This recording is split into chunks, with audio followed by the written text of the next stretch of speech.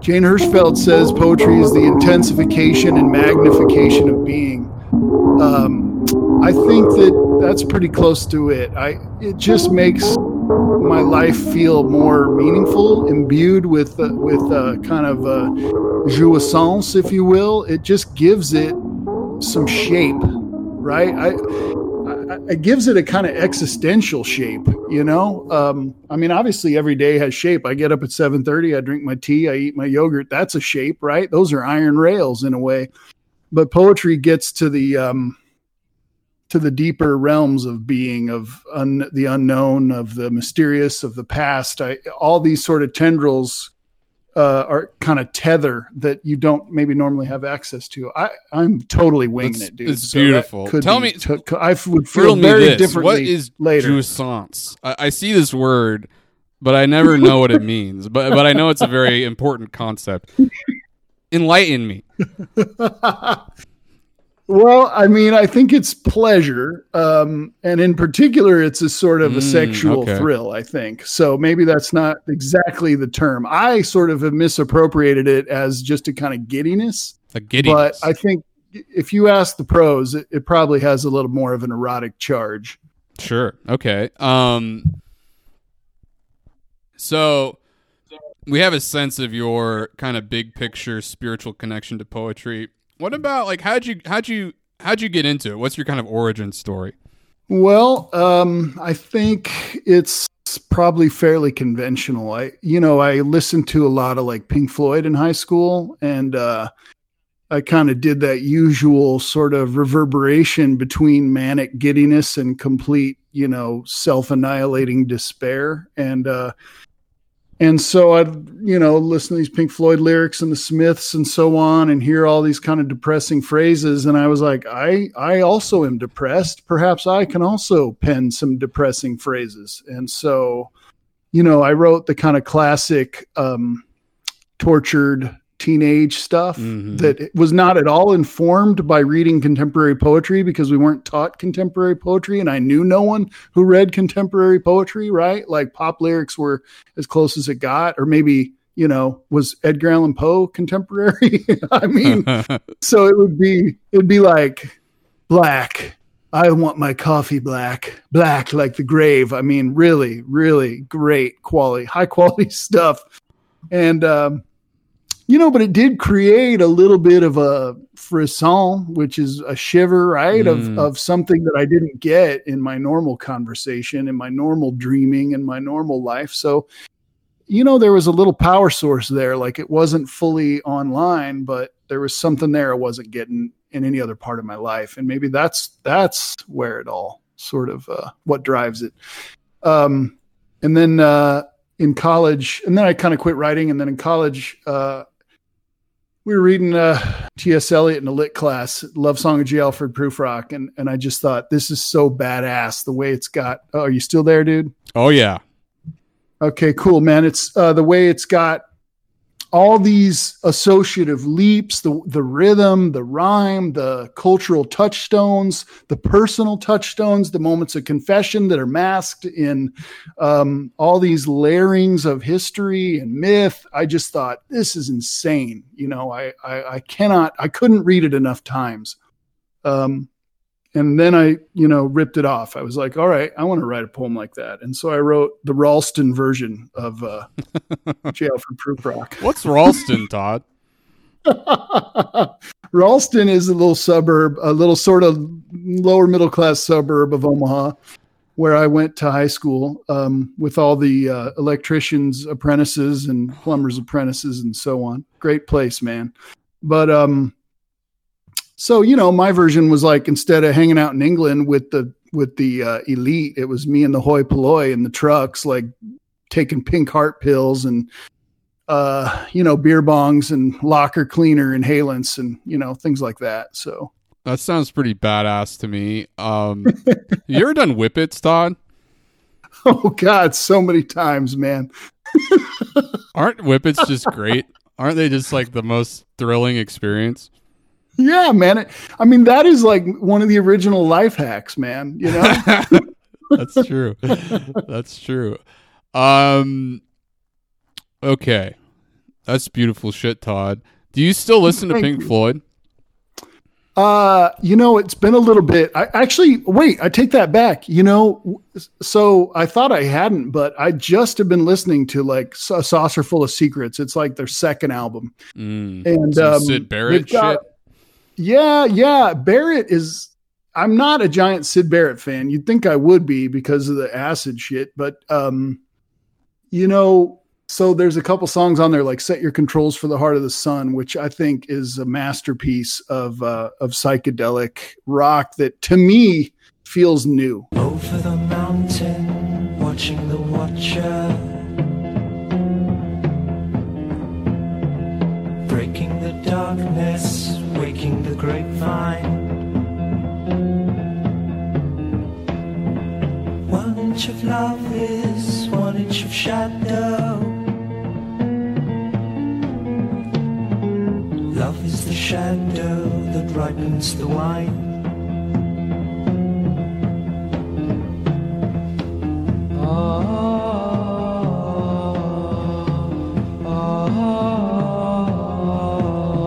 Set the controls for the heart of the sun.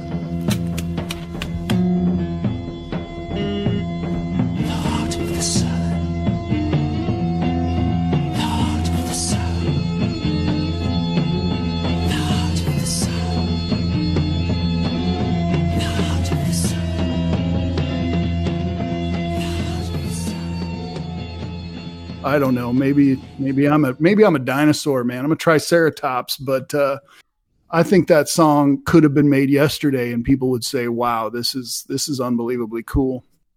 Yeah, I think Pink Floyd's honestly one of the great bands. I was a fan in high school as well, and then I sort of drifted away. But in recent years, I've returned to the group, and obviously their music kicks total ass. Like, there's really no denying their music, I feel. But also their kind of like social vision, it's just very compelling to me. I find it I just jive with it. It's just like the way that Pink Floyd talks about how the world is and how the world should be.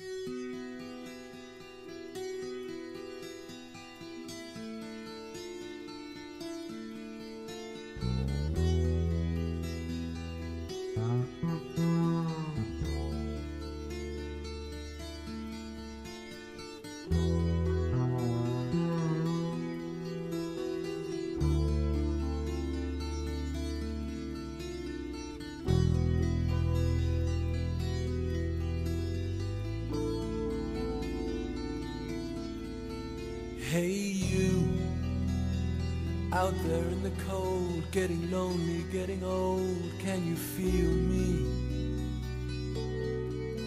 Hey you, standing in the aisles with itchy feet and fading smiles, can you feel me?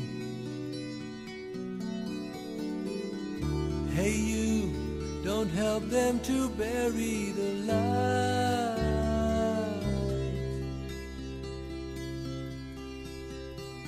Don't give in without a fight. It just strikes me as true in a way that a lot of musicians just never kind of reach that level. Well said, man. Yeah, I mean they're taking the microscope to our political institutions, to our domestic arrangements, to our little dreams and failings, and and it's all meshed in this amazingly cool ambient groove that feels like it was made by Neanderthals on mushrooms, in a UFO. So a true fucking groove. Neanderthals on mushrooms in a UFO. Todd, let me ask you this question about your life as a poet. I've known of you as a poet for quite some time. I believe over a decade now. I used to go to the readings at UNO, and I would sort of just be a lurker in the background, just kind of taking in the proceedings. And I remember that you had this poem that was like you spoke in Klingon, the language of Star Trek at some point. Is this a accurate recollection? Yeah. And it was sort of like a crowd pleaser, kind of like a hit, and it was like a funny poem. But I always wondered, like, who the fuck is this guy with this like weird ass Klingon poem? And then as I sort of got to know you, your readings over the years, they took on a more kind of intense and personal dimension of, really going into some deep ass shit. Do you feel like you had some kind of change as a poet at any point where you got more tapped into stuff, or am I just kind of misreading the situation and projecting onto my own sort of feeble insecurities? Take that back. Redact that, man. No, you are spot on. And I mean, you're the surgeon, dude. You're getting right to the quick. I think that's fair. I think it was a lot goofier back in the day. And crowd pleasing was probably the goal. I think I kind of had a personal turning point. I had several personal turning points in 2014 where, I kind of had a lot of disruptions. I kind of fell in love, and I wrote all these love poems, and then that sort of blew up, and some other shit blew up, and then I got sober, and after years of kind of lifestyle drinking and drug use, it was not like I'm gonna end up in jail, but it's like I'm not gonna get through a day without it. That's for sure. Anyway, so, I mean, I've called it before a garden variety midlife crisis. I mean, it really was like this year of these system shocks and poetical effusions of yearning, of regret, of trying to make sense of, spurning my old life, many aspects of it. And yeah, so I think I probably haven't really changed the last 5-6 years. It's been this constant sort of sifting through the wreckage, looking at my motives, trying to look at my motives and my behaviors honestly, without too much judgment, without too much shame, but also, being frank. And I think that comes from, I mean, I've always loved confessional poetry. I'm kind of a sucker for it, but I think it also comes from kind of recovery culture, which really praises honesty. And I don't know that I should be conflating poetry and recovery culture. I mean, but somehow, right, we conflate all of our things, right? I mean, whatever music you listen to is going to show up in your poems, and whoever you make love to is going to show up in your poems, and what politics you have. So why wouldn't I be writing from the ethos of recovery culture in a poem? I mean, so honesty is it, dude. It's like, let's lay it on the line, let's be frank about our failings and our pettiness and our just self-lacerating, nonsense. Even as we celebrate the beauty of the world and of love and so on. So, because, right, I mean, you can't have one without the other. It's a cliche, but it's true. It's a truism. It's fucking undeniable wall of reality that we all traipse. Absolutely. And I mean, just to put my cards on the table a bit, part of the purpose of this project is to, talk about poetry and talk about sobriety, because those are both important things in my life as well. And while they are sort of separate things, poetry isn't necessarily part of sobriety, but for me it is. You know what I mean? It is all connected in a very real way. So I don't know, I appreciate you making that connection. Let Let me go further into the sobriety direction since you brought it up. Like, again, sort of like as a lurking fly on the wall, Todd Robinson to me sort of struck me as like, here's a guy who can party, can have a good time, can get high, can have people over, etc., etc., and he's kind of got it all figured out. Like, in my mind, I was like, I wish I could be more like Todd. Like, I wish I could get fucked up and be this sort of fun motherfucker or whatever. But I, unfortunately, am this like dark pit of despair or something like that. Yet, you know, despite my perception of you as sort of like a happy-go-lucky party dude, you nonetheless turn to sobriety. Like, again, like what's the gap between how I saw things and the reality? Because obviously it wasn't sustainable for you. Yeah, well said, baby. You know, I mean, I think this in a way goes back to Elliot. You know, he said in the love song of J. Alfred Prufrock, you know, prepare a face for the faces that you meet. And so what I wanted people to see was I'm a happy-go-lucky dude, man. I smoke a little pot, do a little shrooms, I drink, I have a good time, I love everybody, you know. You too can live like I do. Well, let's all do this. It'll be great. And I'm not to say I was inauthentic, because I do take energy from people. Like, dude, the second I started talking to you today, this is the best I've felt in about a week, man. I felt like alive again, happy again, grateful. And, but that's not all that I am. And so, and in particular, when I was drinking and using, you know, when I saw you in the city at a reading or friends or at a bar or wherever I was happy and having a good time. But that wasn't the problem for me. The problem was hanging out at home and smoking weed at 8 a.m. and, you know, drinking scotch till 4. And, if I ever had any drugs, like, they couldn't just be in my house in the stash box, man. I mean, you know, they had to be indulged until they were gone. And then we had to get some more. So it was a lot of solo usage. You know, that was really the danger. It was 90% me alone, not drinking. I really never got into drinking alone too much, maybe toward the end, but certainly doing drugs alone. And I had, you know, pretty profound health problems related to that, which you're not going to put on Facebook. At least I'm not.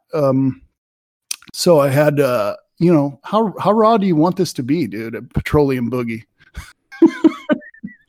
You know, I mean, petroleum is a raw material that we then turn into gasoline to power our whole world. So, you know, as raw or as refined as you wish, because that is the way of petroleum. I don't want you to feel like you have to bare your soul or anything in a way that makes you uncomfortable. But, you know, this stuff is interesting to me. And I think that a lot of people, even people who aren't necessarily trying to be sober, I think the perspectives, the ideas, the thoughts of sobriety culture are very, like, valuable. And I think that, you know, people, I know that in my experience, just the kind of smatterings of like, oh, this person has this sort of idea about not drinking or whatever, just the little things I could pick up ultimately were kind of transformative in my life. But they were just kind of random and just sort of scattered about. I feel like sobriety ideas, they're sort of hidden away. They're put in a dark corner. And if you're not in that world, it's sort of hard for you to access those ideas. So that's part of the impulse, is just like, you know, bringing some light into this world that is a little bit, it's kind of like a secret society almost, you know? Yeah, I love that. Well, so in short, probably, I don't know, maybe 10 years ago, maybe a little more, I started to have difficulty swallowing certain foods like bread or starches or whatever, because I had drank so regularly and smoked so much pot and ate, you know, I'd eat like a half gallon of ice cream at 1 a.m. and then go to bed, which caused all sorts of fucked up shit with my gut and so on. And, so, I mean, I just fried my esophagus. It was narrowed. It was full of scar tissue. And so I started choking like a lot. And, you know, this is what's so important about sobriety, because when you're I mean, you knew me, dude, and you're like, this is a guy who writes these goofy Klingon poems, and I was teaching, and I think I was working hard as a teacher, and I was nurturing people, and I was doing shit in the city.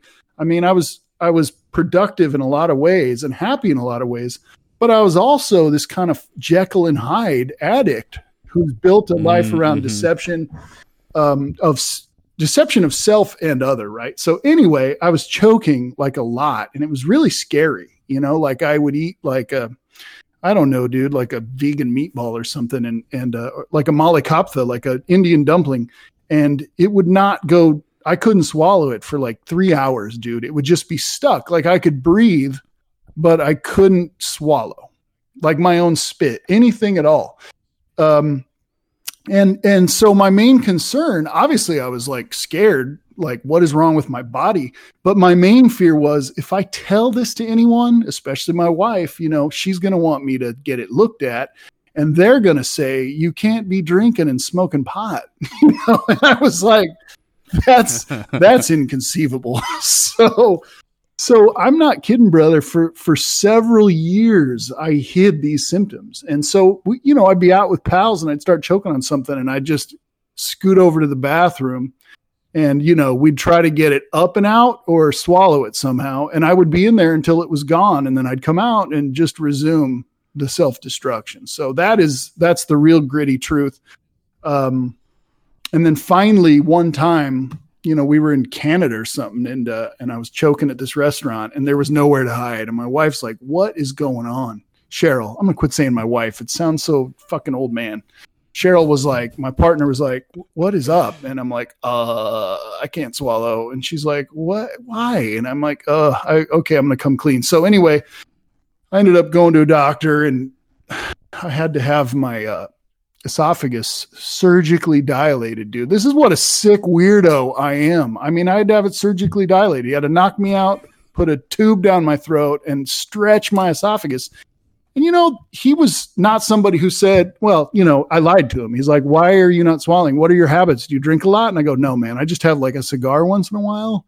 Because once again, I wasn't ready to get sober. I didn't drink for 40 days, didn't smoke weed. And then finally I was like, I can't take it. I got to have my medicine. And I continued for a couple more years, and it started coming back. And that still wasn't stopping me until my heart kind of went south. This was September of 2014, and we were at a restaurant, and my heart just started quivering like a fish. And that had happened before, but it would come and go. And so I thought maybe I had a heart murmur, but this time it came and stayed. And I was like, I don't want to tell my wife because she's going to want to stop me from smoking weed. I mean, this is the craziness. Like, again, we walk among you. We seem like fairly normal, fairly happy, fairly well-adjusted people. But inside, man, it is a fucking labyrinth, and it's full of thorns and pools of venom and just so much madness. So anyway, I ended up going to the ER, and I didn't tell them what I'd been doing because, once again, I wasn't ready to get sober. But you know, a night or two later, 3 a.m. at UNMC, and it's like, okay, dude, like this body just cannot keep absorbing these torpedoes. Like I can't do this anymore. So I got out of the hospital and went to AA, and I've been sober for almost 6 years, brother. Except I did a couple whippets in 2018. Me too, man. Me too. You did? Like literally, I did whippets in 2018. We got to talk more often, brother. I've always had kind of a freewheeling definition of sobriety, and to me, doing these whippets didn't break my sobriety, but the more kind of hard line definitions as I've gotten older and more deep into sobriety, the wisdom of it makes a lot of sense, because the fact of the matter is the only reason I did whippets is because I was at a friend's bachelor party and this dude showed up with a fuckload of whippets. And I'm just not going to be in a whippet doing situation probably ever again. So there's no real danger of me like getting deep into whippets. But at the same time, it is a bit of a departure from what I was committed to. I don't know. A lot of what you said resonated with me, man, because like the whole aspect of it where it's like there has to be like an existential threat to your fucking very being to motivate you to let go of this mechanism that you use to deal with life or whatever, drinking, drugs, whatever. I don't know. I relate because I would have these experiences where I'd be super fucked up, like wasted, shit-faced, stoned, and then I'd be smoking a cigarette, and I'd feel this like crazy feeling in my chest. And at the time, I thought like, oh my God, is my heart going to stop? In retrospect, I think it was just some sort of heartburn. But like for years, that would just happen with some regularity, and I always thought like I was kind of like knocking on death's door. Yet, again, for years, that wasn't enough to slow me down or to stop me. If anything, it like sped me up in this kind of perverse fucking way. And the thing you're saying too about not being able to swallow, like that's just such a, I mean, talking about poetry and sobriety, that's such a poetic and potent like affliction. Like it's literally blocking the breath of life, you know, and the stuff of life from going into you. I don't know. I'm just kind of riffing right now, but what you're saying really resonates with me, man. When you finally got to that point of like, I'm going to the fucking meeting, I'm quitting this shit. What was for me, like the early part of it was the hardest. Like, how did you kind of navigate that early, I don't know what the fuck I'm doing, to like I have some footing in this new life that I'm trying to create? Like, what was that journey like for you? Yeah, great question. It was terrifying at first. I mean, to go into these rooms full of strangers and just feel nervous and maybe a little ashamed and physically sort of off because you're not, dosed. To go through every day, like, what the hell? Who am I? What am I? What have I done? What can I become? Am I going to relapse? Like, right? Just this endless, like, wheel, right? Hamster wheel of notions and memories. And God, it just was crazy. I think it was so crucial for me I got a sponsor pretty early. I think I've been going to meetings for, like one meeting a week for a couple weeks. And I liked it. There were these kind of funny old guys there who had a lot of sobriety. And I had an old friend, a poet, Denise Banker, who was sober. And I would talk to her on the phone a lot. And she's like, that's a good place. Those guys have a lot of sobriety. Pay attention. And, before I got sober for years, she knew I had problems. We were close. And she always said, listen, sobriety isn't boring. It's not boring. Like, don't let fear of boredom stop you from getting sober. And I think she's absolutely right. I think at times you're bored in sobriety, but dude, you're going to be bored no matter what. Like soldiers in war are bored. I mean, Life Friends is boring, man. That's what he said, Berryman, right? And he's right. Anyway, so the sponsor who saved my ass, and I've written about him a lot, and I don't know if I dedicated my book to him. I probably should have, but his art's on the cover. Bill Hoover, we were doing an art and poetry collaboration. And he said, what happened? I heard you were in the hospital. And I told him everything. And he's like, well, I'd be honored to be your sponsor. And I was like, well, fuck, how could I say no? You're an amazing guy. And so he's like, well, we're going to go to 4 meetings a week together. And we're going to meet an hour a week. And I'm going to give you these readings. And, we're going to talk about them. And we're going to work through the steps. And, when you're feeling like a zombie, when you're feeling like a POW, you're just a fucking disaster. You're defeated and depleted. And then you got this guy saying, look, there's a process we can go through. So now I've got structure and I've got accountability and I've got sympathy, because he never was like, you fucking degenerate. Like, how could you do that? No, of course not. I mean, he was like, oh yeah, I get it. Yeah, of course. Well, yeah, that's what we all do, what we all feel, etc. Like you say, you can identify, he could identified with him. Anyway, so a couple months of that, and then, just kind of making buddies with these old guys who were strangers. And I say guys because, typically in AA, it's very sort of male populated, but there were some important women in my life too, in the program. And anyway, they were just so welcoming. they weren't religious. They were, they were funny. Like they always say, we are not a glum lot. And there was just so much laughter. And I'd go in there just shaking like, oh my God, I had a 1/4 pound of weed in my basement 3 months ago. How am I going to do this?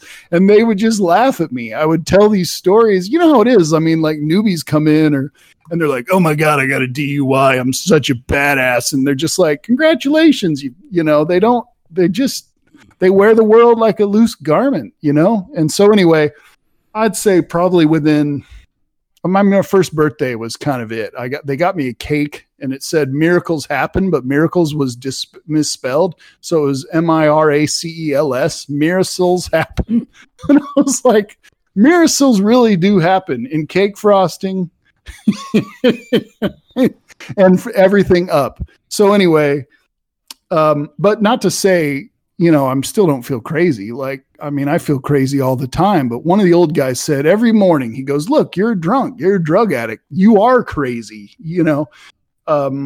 He goes, every morning I look in the mirror and I say, dude, you're an alcoholic. You're crazy. Remember that and do shit to lessen it. Mm-hmm. And so, anyway, after a few months, after a year or 2 years, it settled down and, you start to see so much good come into your life. You see physical healing, you see emotional healing, you see relationships that had sort of frayed kind of get strengthened. People who were part of your self-destruction, if they're real friends, they stick around and you're still friends. You don't do whippets together anymore, but you still talk, right? And you still go to breakfast and shit.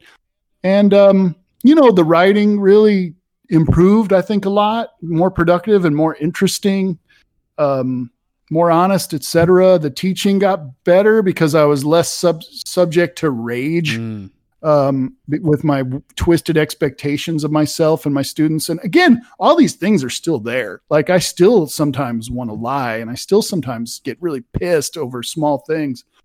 But luckily, there's this methodology in place that says, just hang on a second. And what's your role in this? And, it's better to sort of try to be peaceful than to be a fucking madman, Be a madman in good ways, not bad ways. I don't know. I'm rambling. No, that's awesome. That's beautiful. And again, that all makes a lot of sense to me. The stuff you were saying early on about like, what was the poet's name who you're chummy with who sort of like talked to you on the phone? Who was that person's name? Denise Banker. Yeah. Her whole thing, like, this isn't boring. Like, don't worry about that. I don't know, that resonates with me. I think a lot of people kind of fear that life, if you stop getting fucked up or stop partying or whatever, will be degraded in some fundamental way. I had a poem that I wrote shortly after I quit getting fucked up where the line is like, I'm not done partying, I'm just done being cool to party with. Mm-hmm. And it's a great line, but at the same time it's total bullshit. Like, I'm a lot more cool to party with than I was when I was getting fucked up back in the day. And I found that life has just become a lot more dynamic and compelling and fun. And I don't know, can you speak to that? That's sort of like, I mean, not that boredom doesn't exist, of course it does. Like, and the struggle is always there. But you sort of alluded to it, how like life becomes more rich and full after you found your footing with it. Can you talk more about that? How boredom is kind of this fake fear that's almost like standing in the way of an actually more exciting life. Yeah, I love that. That's a great way to put that. Yeah, and that's exactly it, right? It's like, well, I can't go to an event or go to a buddy's without, we've got to have the medicine, man. We've got to have the social solvent. We've got to right? We've got to be mischievous. We've got to rail against the dying of the light. It's just this kind of, I mean, I don't want to diss anybody who does that because I did it till I was fucking 44, man. I mean, like, I mastered the craft, and I think it can be part of a balanced diet, but yeah, it was a pretty childish sort of way of looking at the world. what did I want to say, dude? I had a better thing to say. It might take me a minute. Can you edit this bit to make it more interesting? Oh yeah, I'm gonna edit the fuck out of it. Just take your time. Get to that diamond of a thought. Shit, bro. This is the problem because I did spend a lot of years in that world. I'm a little bit deranged and summoning things from the myths of time and cognition. Let me bounce something out. Like, I also want to just put out there that, like, I'm not dissing anyone or anything. And indeed, like, the times in my life when I was getting fucked up, I have some pretty complex feelings about them. But I don't necessarily feel regret about it, or at least not all of it. That shit was real, and it is a social lubricant in a very real way that unlocks. I listened to some podcast one time, and it was like a way of kind of dancing with life. That when you're an adolescent, you really have no way to do that because everything is so tight and strict and controlled. And getting fucked up, it kind of like brings this like fun, this way of fucking with life, of playing with life, that to me just wasn't available. And now it's available to me without using drugs, but for a long time it wasn't. And I don't know, I think that is real, and I think there's a value there, even though the idea that you can only get that value from getting fucked up is, like, I agree, childish. Does this sort of bring you back to your thought palace at all? Yeah. Yeah, baby. I'm opening the portcullis to the thought palace thanks to you and your brawn. So I don't think it's coincidence that many of us do begin to use drugs and alcohol in adolescence. I mean, I think 12 the first time I got drunk. I was 13 the first time I took speed. I was 14 the first time I smoked weed. I became an atheist at 13. And a vandal. I mean, well, I was maybe a vandal before then, but my vandalism took off. And I think you're absolutely right. I mean, I was a happy fucking kid, dude. Like a child. I was giddy. I was imaginative. I was goofy. I was playful. Like, I found endless delight. And then, I entered junior high and all that I knew sort of got transformed, erased, denied. And my best friend quit hanging out with me, and my dad like kind of slapped around my mom in front of me. And it just kind of was like, this is a shit show, man. There is no God. There is no order. I want to destroy shit. And I'll start with myself.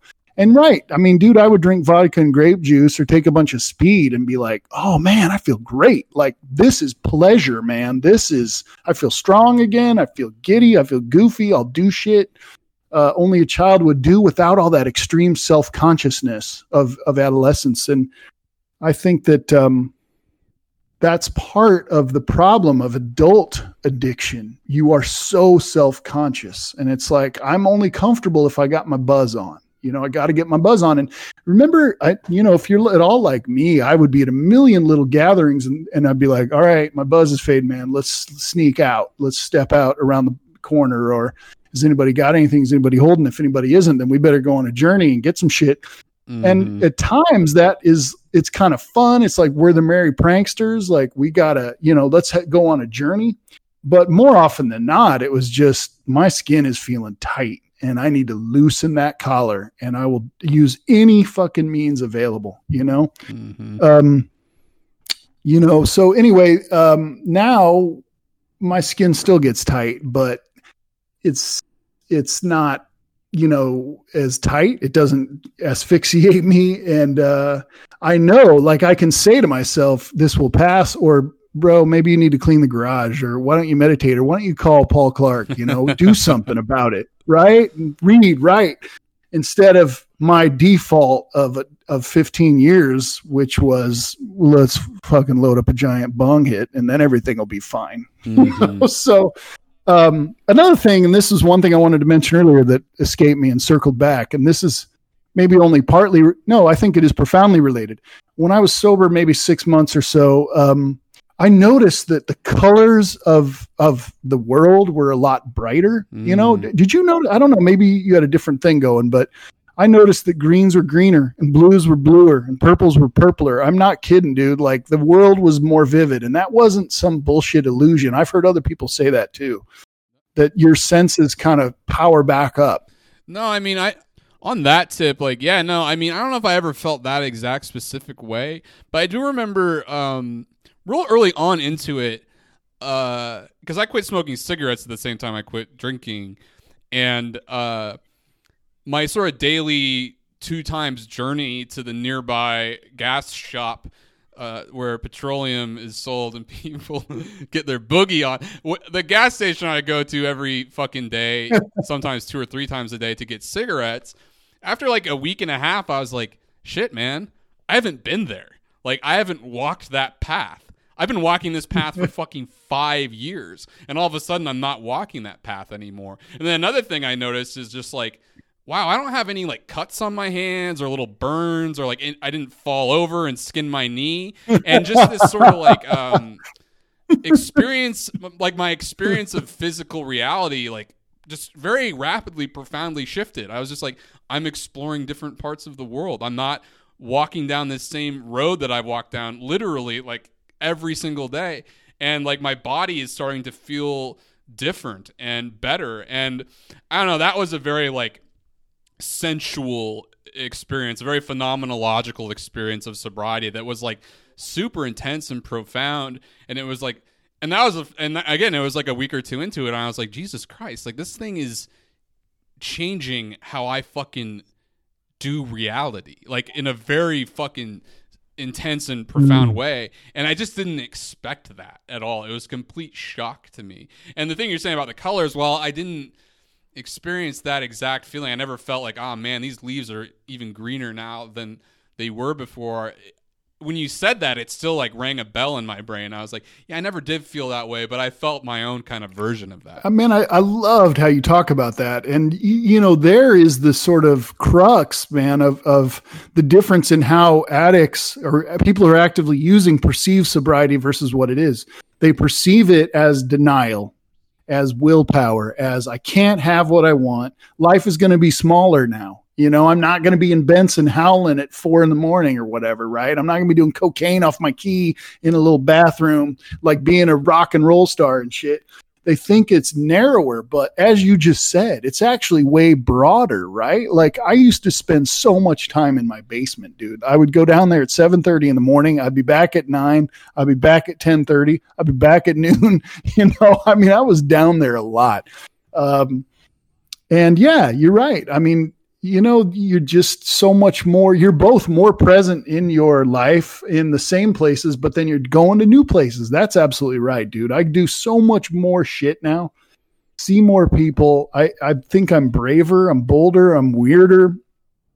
She said it. It's not boring. And so anyway, as the, you know, colors being brighter, it also means emotions are more emotional, right? It means ideas are more rich ideas and so on, right? And all, you know, it's not easy. Nobody's claiming it's easy. I mean, it's a tough transition. And once again, like when you're in the trough of depression, of boredom, of resentment, you don't have the escape hatch of a hit, you know, right? Or a drink. You got to be in it. I mean, that's the struggle, I suppose, if there is one. It's fuck, I am blue and I'm just blue. Like I'm not blue because I'm coming off my weekend bender and I'm not going to get out of it by getting baked. Like I'm just going to feel like shit for a couple days, maybe, you know? But luckily there are processes that can ameliorate that. And luckily, even more luckily, it'll pass. So, and you're more aware of how things will pass. So holy smokes. Yeah, no, 100%. Like for me, it was like, I had this very fucking stupid idea of what would happen if I quit drinking. And it was like this weird heart feeling that I get when I'm fucked up is going to cease. And then all my problems are just kind of going to float away. It was my feeling. Like my feeling was that getting fucking wasted was the fountainhead of like the fucking struggles of my life. But in fact, it's just a symptom of the struggles of my life. You know what I mean? Like this is just the way that I figured to deal with it. So when I quit, I was like, I didn't realize it at the time, but I was basically throwing my entire way of dealing with life in the fucking garbage can. So then when the fucking difficulties came up, I had no fucking way to deal with it. So it was just like extremely overwhelming. But then you start to figure out ways of dealing with shit that are, I think, generally healthier than getting so fucked up that you can't think anymore. And but that's really hard, like especially early on. And you know what you're saying about having that sort of guide, that shepherd, Hoover, to kind of bring you through it. That sounds like very helpful. Yeah, that's it, man. You know, and the first time I went to a meeting, one of the things that was most striking about it, it was like, there's people in this city. You know, it's like I thought it was just me in my post-apocalyptic basement. You know, like it had gotten so sort of insular and self-regarding that I was honestly most sort of struck by the fact that there were 25 people I didn't know in a room. Like, where are these people? Who are they? Yeah. And I think that is the kind of embodiment of what you're talking about. It serves as a nice little metaphor for what you're talking about. You're right. Absolutely. I was dosing as a relation to, as a cure for, as an answer to, as a response to, at the very least, a lot of problems that were deep set and old and so on. And the shit made them temporarily go away, but they never got addressed. They never got, they were never allowed to kind of burn out on their own, or I never had to find a solution. You know, the solution was, let's have another 3 feet of smoke, you know?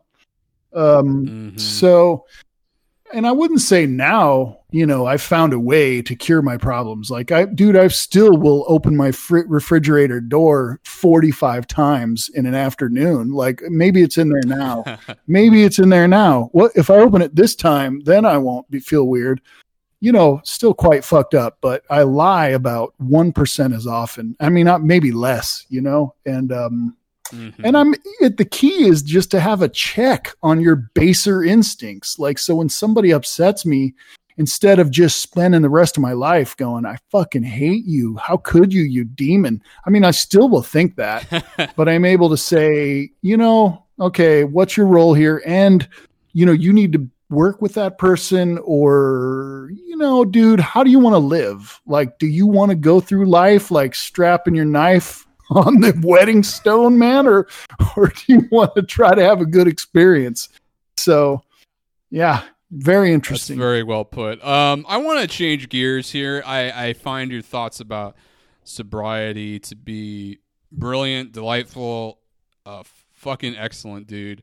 But you know, we've been going on for a while, and I feel like we could go on for a lot longer. So I'm gonna make an executive decision to change the direction of the boat. Todd, we've discussed doing one thing I want to say just as a side point, because I remember this. The Klingon poem, great poem. Love the poem. It's fucking badass. Like every time I was just like, fuck yeah. But it was the sort of like having had seen you read it a few times, I was like, what is this poem doing in this person's life? It felt like kind of like it was not that it was preventing you, but like that you had so much more energy to give, yet it was just all kind of being channeled into this particular poem, which again was a banger, but it was just like, this guy's written a fucking crazy poem in Klingon. People love it, but I just keep hearing it. Like, what else does he have to tell me? I feel like there's more there. And that was sort of where I was coming from. Not to say that the poem was goofy or silly or anything like that, although it was those things. It was also great, you know what I'm saying? So I did want to say that. Killer poem. Great fucking poem. But we have discussed, Todd, back on the poetry train, a top 3, how'd you phrase it? Top 3 poets that you haven't heard of? Is that what was the phraseology? Yeah, it was the top 3 poets you've never heard of. So let's get started. Let's hear this third writer. Who is this person? Tell me about him. The third writer is Mag Gabbert. You ever heard of her? I have not heard of her. You might say I've never heard of her. Sweet. Good. Tell me about her. Well, there's this poem she wrote. This is the first poem I ever read by her, called Oxycodone. And of course, I'm like, yeah, sounds great. Let's get out the mortar and pestle. So anyway, I read this in Sugar House Review, and I'm just going to read it. Like first, can I look at the first couple lines so you can hear them? Please share whatever you feel like sharing. It's a short poem. I mean, I could almost read the whole thing. Go ahead. Do it. Why not? All right, dude. Oxycodone, Mag Gabbert. Mother of pearl. Porcelain rimmed toilet seat at the back of the 7-Eleven. Your spine dissolves to pixie dust. Your brain bursts and shines like yolk swishing at the base. You want to drink from the bowl. Your teeth roll, jaw guttered marbles. White and thinness of your skin. The light blue of your veins. Fluorescent beams, the chill of piss-riddled tile. Then the layers break to flakes.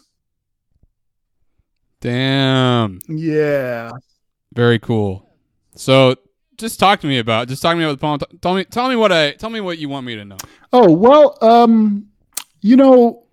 I am always, even now, a couple years into sobriety, I'm always down to read about drug and alcohol abuse and to write about it. I mean, I try not to romanticize it, but I'm intrigued by it. I dedicated much of my adult life to it, and I still find it interesting. I'm interested in sobriety, but I'm also interested in abuse and so on. And so I love it that poem opens with a metaphor that pretty much does romanticize it, right? I mean, mother of pearl, like it's beautiful, right? And then she contrasts it immediately, makes the associative leap to the place where it's being consumed, porcelain rimmed toilet seat. We've got that circular color. So there's this interesting overlay of images, of associations, but this isn't so pretty, right? There's a toilet at the 7-Eleven and their spine is dissolving, and their brain is bursting and they want to drink from the bowl.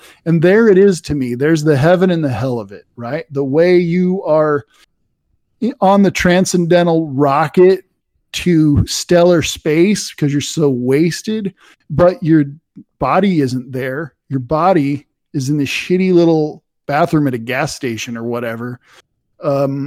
And I think that's it. I mean, to me, that's the whole dialectic between the way that we feel when we're under the influence versus the way that we are under the influence. Those are not the same thing. So I really appreciate that. And her other poems aren't so much about that, but I think they're all really honest. And I think they're all a little granular and gritty. They're kind of rooted in sort of perceived experience, but then they make these metaphorical surges that I think really, that's where the poetry comes in pretty strong. So anyway, I like what she does. That's fucking badass, dude.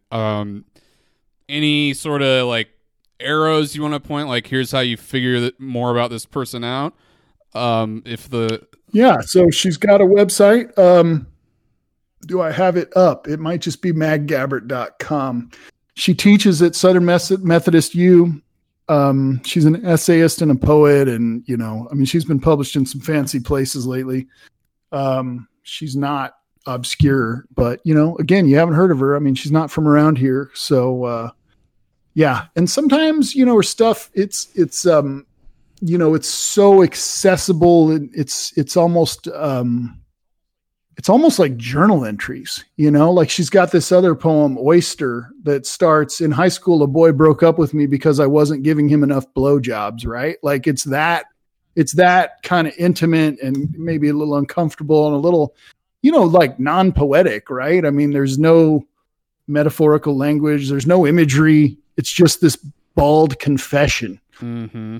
But I like that too. I don't think they should always be charged language. I mean, the charge there is in the honesty. It's in the confession. It's in the act. It's in the discomfort, perhaps the regret. I don't know, the power dynamic. Absolutely. No, that makes.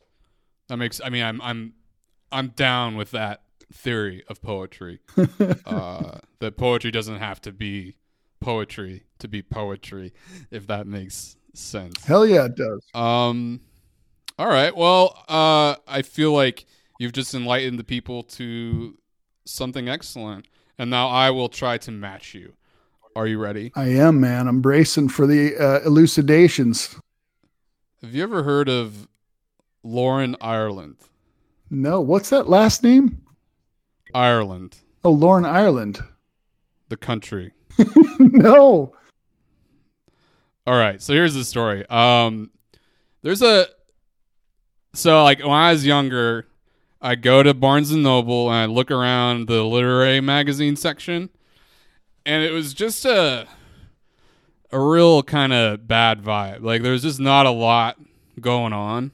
Most of the shit just did not interest me, particularly in the poetry department. Like you just flip open the mag and it's just like pretty boring poems on a lot of these magazines, and there weren't that many of them. But then one day there's a magazine there called Lungful ! And I flip through and this name is on it in the pages. There's the name Anthony Hawley.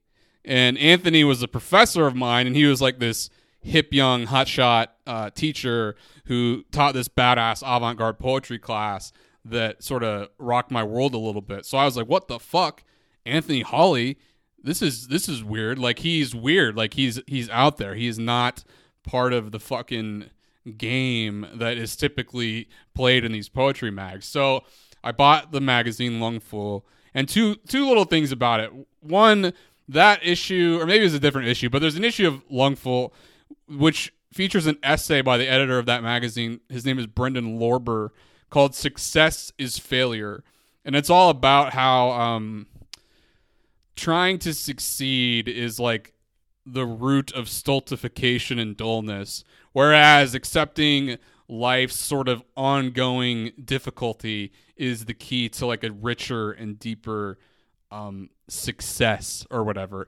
And for years, every time I felt like shit about being a poet or being an artist, I would flip open that magazine and read that essay, and it really, I don't know, I love that essay, and it really meant a lot to me for a long period of time. But the shtick of Lungful is they would have a rough draft next to a finished poem.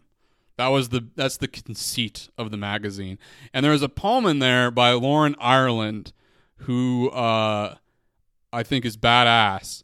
And I don't have the poem in front of me, I'm so sorry, but the poem, the last words of the poem are, "Give me my fucking money, give me my fucking money, give me my fucking money, give me my fucking money."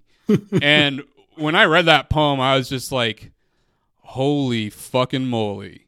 It was a very short poem. Like it's like a 8-line poem at the longest. And it just like, so almost half of the poem is just her saying, "Give me my fucking money," over and over. And I was just like, wow, this person is fucking onto something. And I sent it to my friend Rachel Wolf, and we sort of became this like unofficial 2-person Lauren Ireland fan club. And whenever I'd find a poem of hers on the internet, I would send it Rachel's way. And since then, like, I never hear anyone talking about her, and it just kind of blows my mind because to me, she's just such a master of like the real lyric. You know what I mean? I feel like it's akin to what you're talking about with the line about like the dude breaking up with her because she wouldn't give him a blowjob or whatever.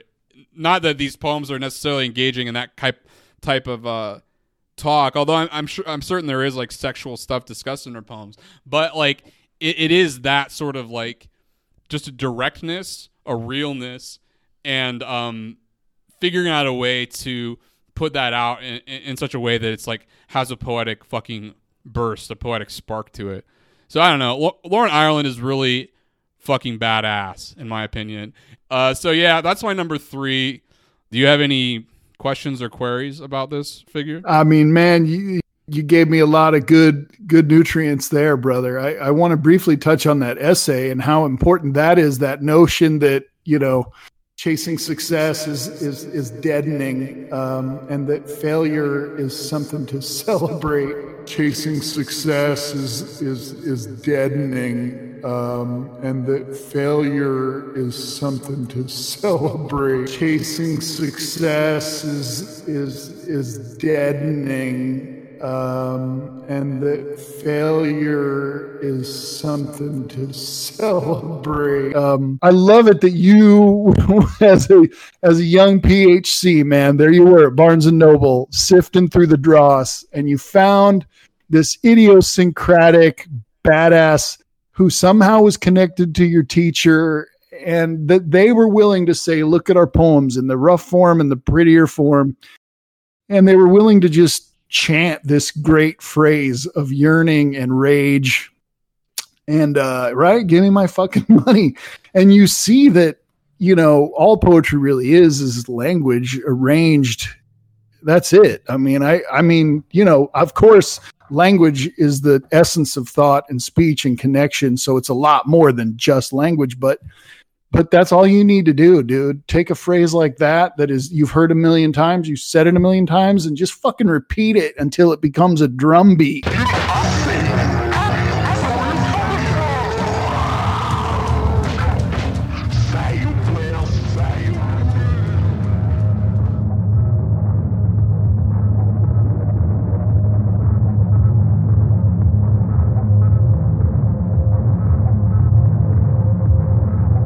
I'm looking at the book Feelings by Lauren Ireland. It's out by Trembling Pillow Press. The art of it is like it's just a mixtape. I've met the publisher of this book. She had a very good energy, like a real kind of like, I don't know how to put it, but like a good energy, a good vibe, a kind of subversive, don't fuck with me because I'm the real shit kind of vibe. And it's a type of energy that I see poets or poetry adjacent people possess, but oftentimes it's like older dudes who like kind of suck and are just trying to like talk down to you, and they're using this like rebel kind of energy to justify dickish behaviors. And I'm not trying to say necessarily the publisher of Trembling Pillow Press, is putting on some kind of rebellious affect.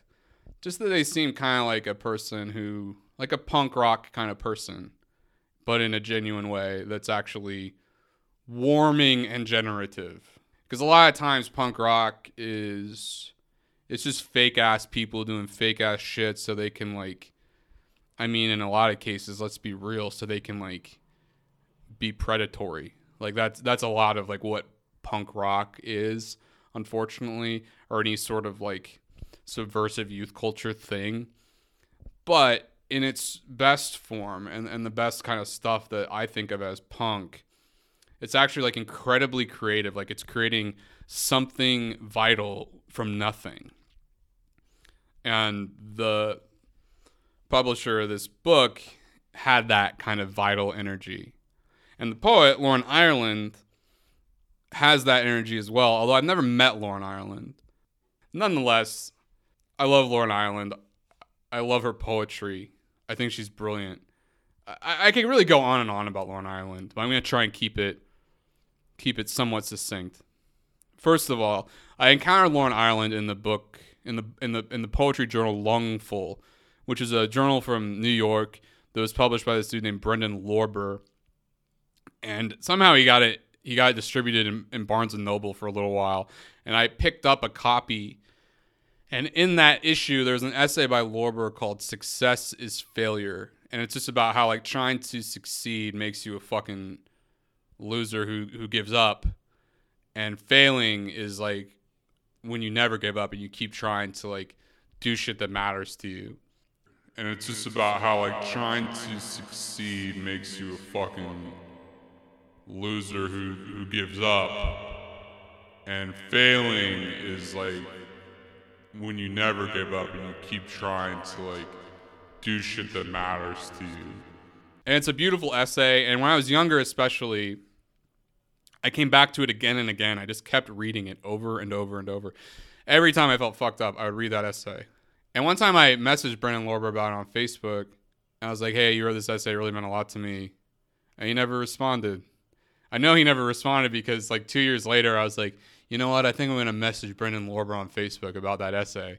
And then I like went to send the message. I had already sent him a message.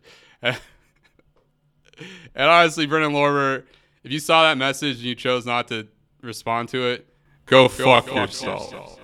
Like, seriously, fuck off. Like, that's not cool. It's not cool when a young person sends you a message that's like, hey, you did something that was really meaningful to me, to be like, oh, that's weird, I'm not going to respond. Or any reason to not respond is not cool. It's fucked up and it's shitty. If it just got filtered into your thing and then it was like 6 weeks later that you saw it, even then you still should have responded. Honestly, there's no reason not to respond except for not seeing the message. And this is a general fuck you to anyone who has ever done anything like that. If someone who has gone out of their way to say, hey, I don't know you, but you've done something that's mattered to me, the least you can do is say, hey, thanks. I appreciate you saying that. I sent a message to another poet one time.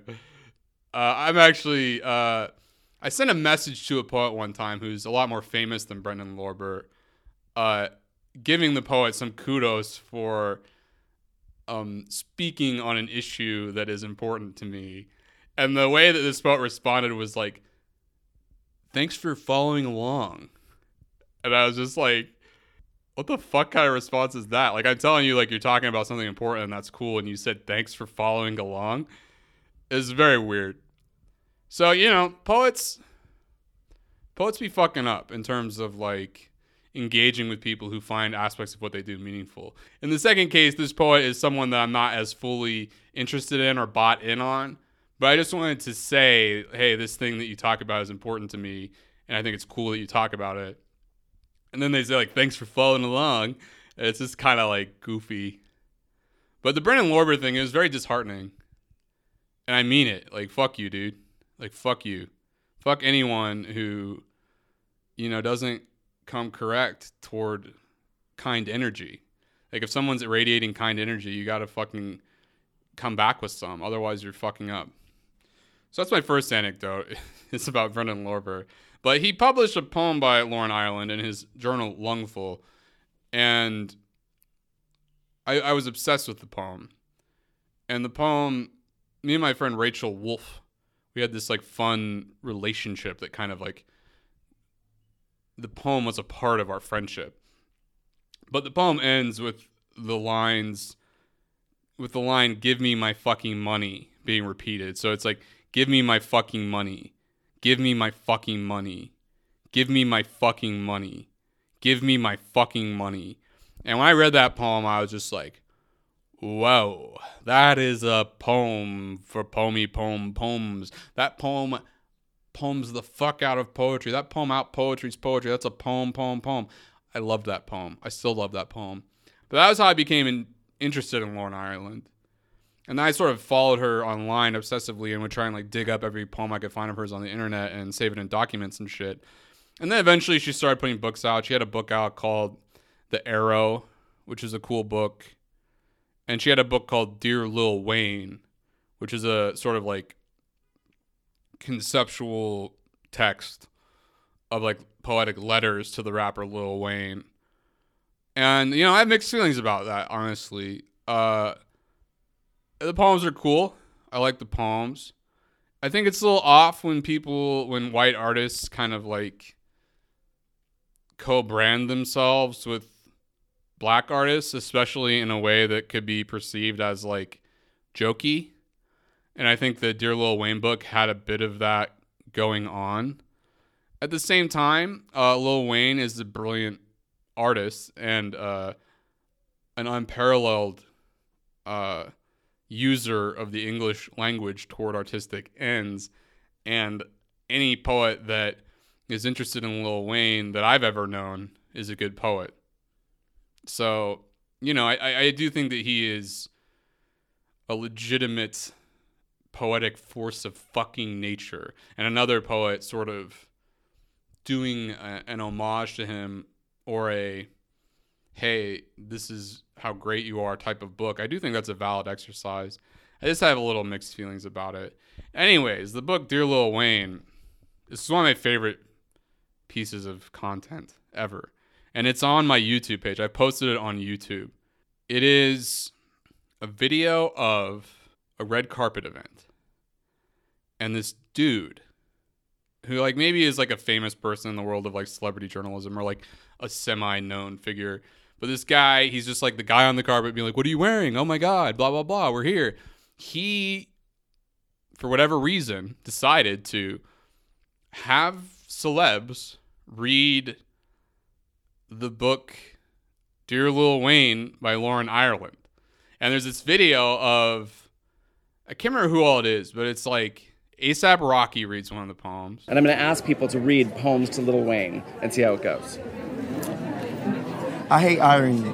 I love you. I guess that's all I have to say today. Lately, whiskey makes me feel better. All over my parts.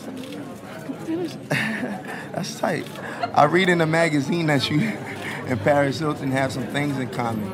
I think that's okay, as long as you're in earnest. Remember, Paris Hilton, oh man. Was that the weirdest thing anyone's made you do on the red carpet?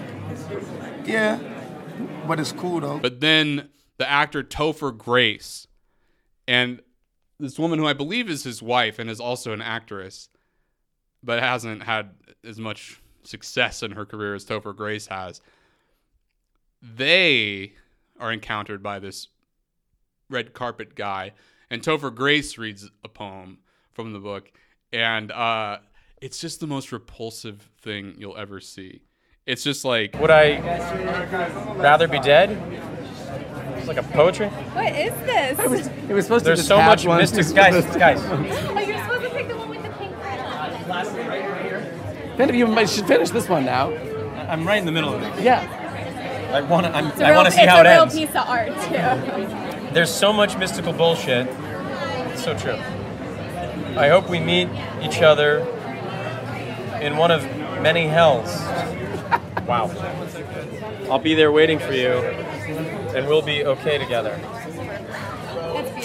Man, these celebrities, dude, like, they're fucking goons. Like, they're dorks. They're fucking losers. They're wackos. They're suckos. They fucking suck ass. And it's just like, I almost tweeted this yesterday. Like, it's funny how celebrities are like way less cool than regular people. Like, the people who are like are sort of icons of what is cool are in fact the least cool. And the people who are like, these people suck, are the most cool. That's how like upside down our society is. But like, this is a great video if you're like, want to get a sense of how, you know, just kind of brain dead and anti-creativity the world of the creative industries is. I really love the video.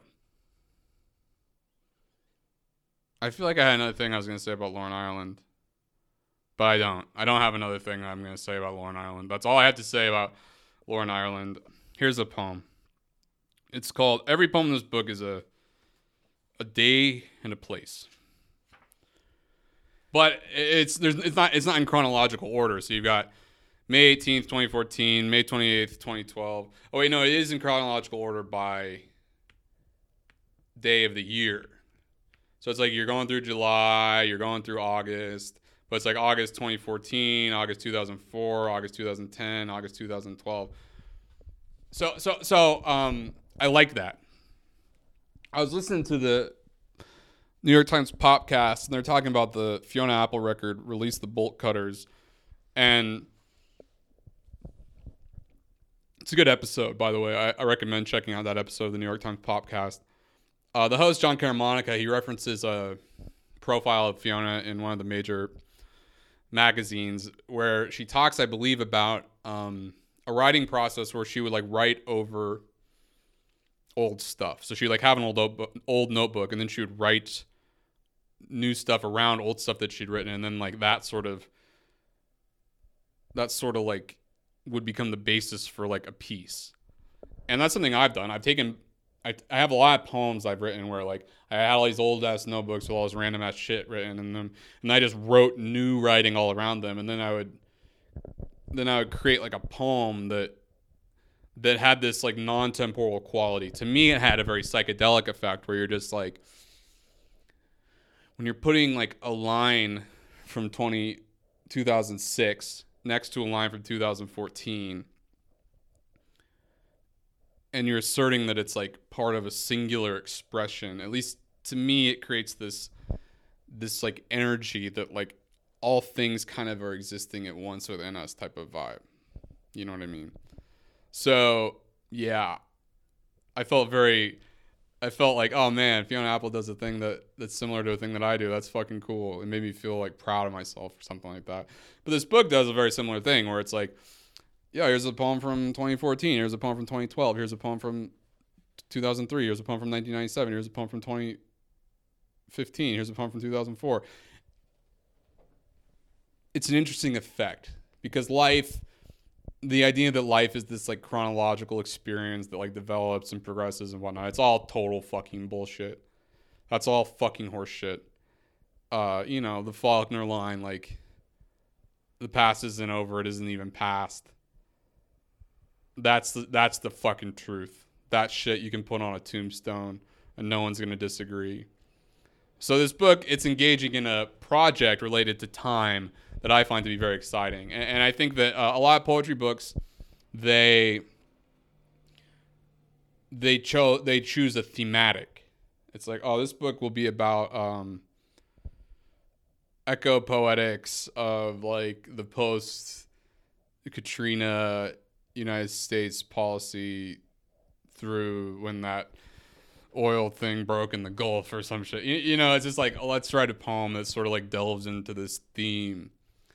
And that can be cool. I'm not trying to dismiss that altogether, but I will say that the project of just kind of, I'm going to have a book that attempts to like condense time and experience into a way that is more in line with our actual mental processing of reality without any sort of like attempt at like a thematic whatever.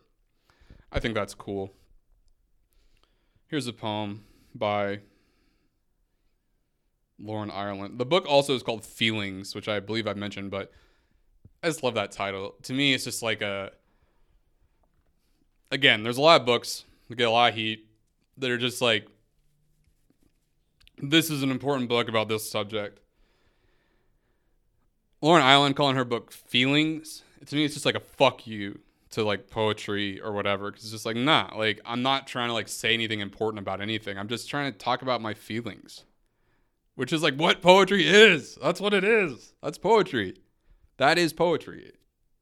That's such a big part of poetry. Yet I feel like poetry presses, poetry world, they want to obscure that basic fact. And I like that her book pushes back against that. All right. May 28th, 2012, San Francisco. I think that I am feeling feelings. There is a truck that carries my feelings. It carries my feelings deep into the night, past all the feelings I used to feel, past reason, past the burned out hills and all the old places. I am the sound of a car hushing down the black, wet street. I used to be all the sounds. The clean smell of salt cleansed me and the names of the trees. When I lay down drunk, I pray, facing east. When I wake, it is quiet. I throw up. I start again.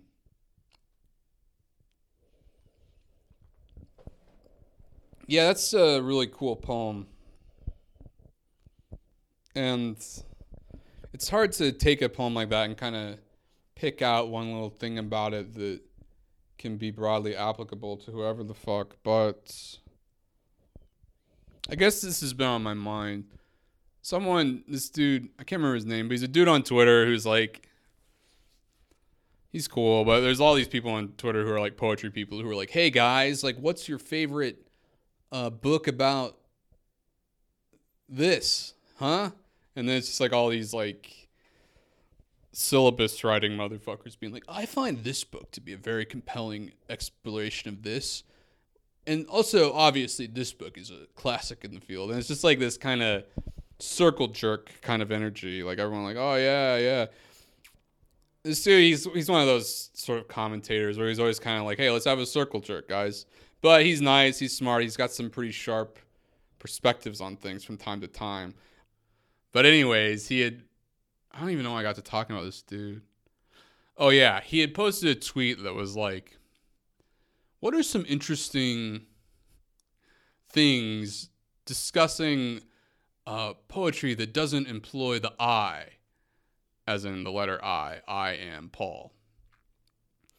And then all these people were just like saying all this like Ron Silliman language poetry conceptualist bullshit, and it was just like corny to me. And I retweeted him a quote tweet, and I said like, I read a really interesting essay on this topic. It was actually a guy came up to me and read me the essay. It was after an open mic, and he was like this older dude, and it was a really like interesting feat of brevity. He said, have you ever written a poem without the word I? And like what really made the essay like a tour de force was the condescending tone with which he recited it. And that was my take on questions of like, what about poetry that doesn't include the word I? When I was younger, it was like, you almost felt like you were doing something wrong if you used the word I in your poems. It's such a weird time, but it was like a very real kind of feeling. And it was a lot more of a discussion when I was younger, like using I, like it just seemed a bit more outside the bounds of acceptability back then. And I've had a lot of dudes come up to me after open mics and be like, I got a challenge for you, young gun. Why don't you try and write a poem without I and see if you can write a cool poem that way? And it's like, there's a rapper named Micah James who, he has this line in one of his songs, like he refers to uncles whose shit is over. And that's like, to me, the paradigmatic example of an uncle whose shit is over. Some older dude in an open mic coming up to a young person whose poem was like connecting with others and saying like, oh yeah, your poem was cool. Well, why don't you try and write a poem without the word I, then try and write a cool poem. It's very similar to the movie Captain America. Excuse me. Very similar to the movie Captain Marvel, which is actually oddly, surprisingly, because I'm not a fan of Brie Larson, one of my favorite entries into the Marvel Cinematic Universe, because it features this central conflict between Captain Marvel, played by Brie Larson, and Jude Law. Jude Law being like, hey, Captain Marvel, you have like this mega power, but like you can't unleash it. You have to figure out how to be strong without it. Then you'll be truly strong. And the whole movie is just her like repressing her inner strength because this like authority figure is telling her to do that because he's defying the terms of what strong is. And then eventually she's like, you know what, fuck this guy. And then she unleashes her true power. And I just think that's a beautiful metaphor and potent metaphor for creativity. And yeah, the people who are like, you shouldn't use the word I in poems, I feel like are often just kind of being the Jude Law character in Captain Marvel. They're just being like, yeah, you can write a genius poem with the word I, but like to be a truly great poet, you have to do it without it. And it's just like, it's just total nonsense. Like, it's just total freaking nonsense. Like, it makes no sense. It's just gibberish. Like, it's just a gibberish thing. It's an intellectualized, abstracted non-thought designed to prevent people from exploring real shit. Because some people want poetry to be pointless, a pointless kind of exercise in nothing. That's sort of like my feelings about people who are anti the word I in poems. Now, I've written poems without the word I. There are cool poems without the word I. I'm not completely against not using the word I. I think there's all kinds of cool shit you can do without using the word I. I'm interested in not using the word I. But a poetics that is based on, no, you can't use the word I, I'm very skeptical of. I'm very, very, very, very, very, very, very skeptical of. And this poem by Lauren Ireland, May 28th, 2012, San Francisco, is a motherfucking I poem. I think that I am feeling feelings. That's the first line. Is there a more like I line than I think that I am feeling feelings? I used to feel past reason, past the burned out hills and all the old places. I am the sound of a car. I used to be all the sounds, the clean smell of salt. When I lay down drunk, I pray facing east. When I wake, it is quiet. I throw up. I start again. So I think the danger of, if I were to give this idea that poems shouldn't use the word I some credence, I think you might say the danger of using the word I is you just kind of like enter into a kind of solipsistic self-referential space where you're not really talking about anything other than your own kind of insular experience that isn't really connected to the world that other people live in. And I get that. I've written a lot of self-involved poems, which isn't to say self-involved poems are all without merit, because indeed being self-involved is part of being a person. Therefore, poems that explore that, even if they do it in a way that is self-involved, can be good. Nonetheless, I've written self-involved poems. I do get it. I do get the kind of limitations of writing about your subjective experience. But what this poem does is it's using the I think, in kind of an almost universal way. Like in the beginning and in the end, it's this universal I. I think that I am feeling feelings. This is a universal human experience. And then at the end, I pray facing east. When I wake, it is quiet. I throw up. I start again. Like I pray facing east. I don't know exactly the religio-symbolic reference that's being used there, but I know that like kind of praying as a ritual where you face a cardinal direction is no small thing. And then so it's like it's this universal experience of feeling feelings. It's this like universal experience of like seeking some kind of spiritual guidance or empowerment. And then it's this like universal experience of like I start again. I love that as a final moment in an I poem, because it's like it's so not subjective, yet it is.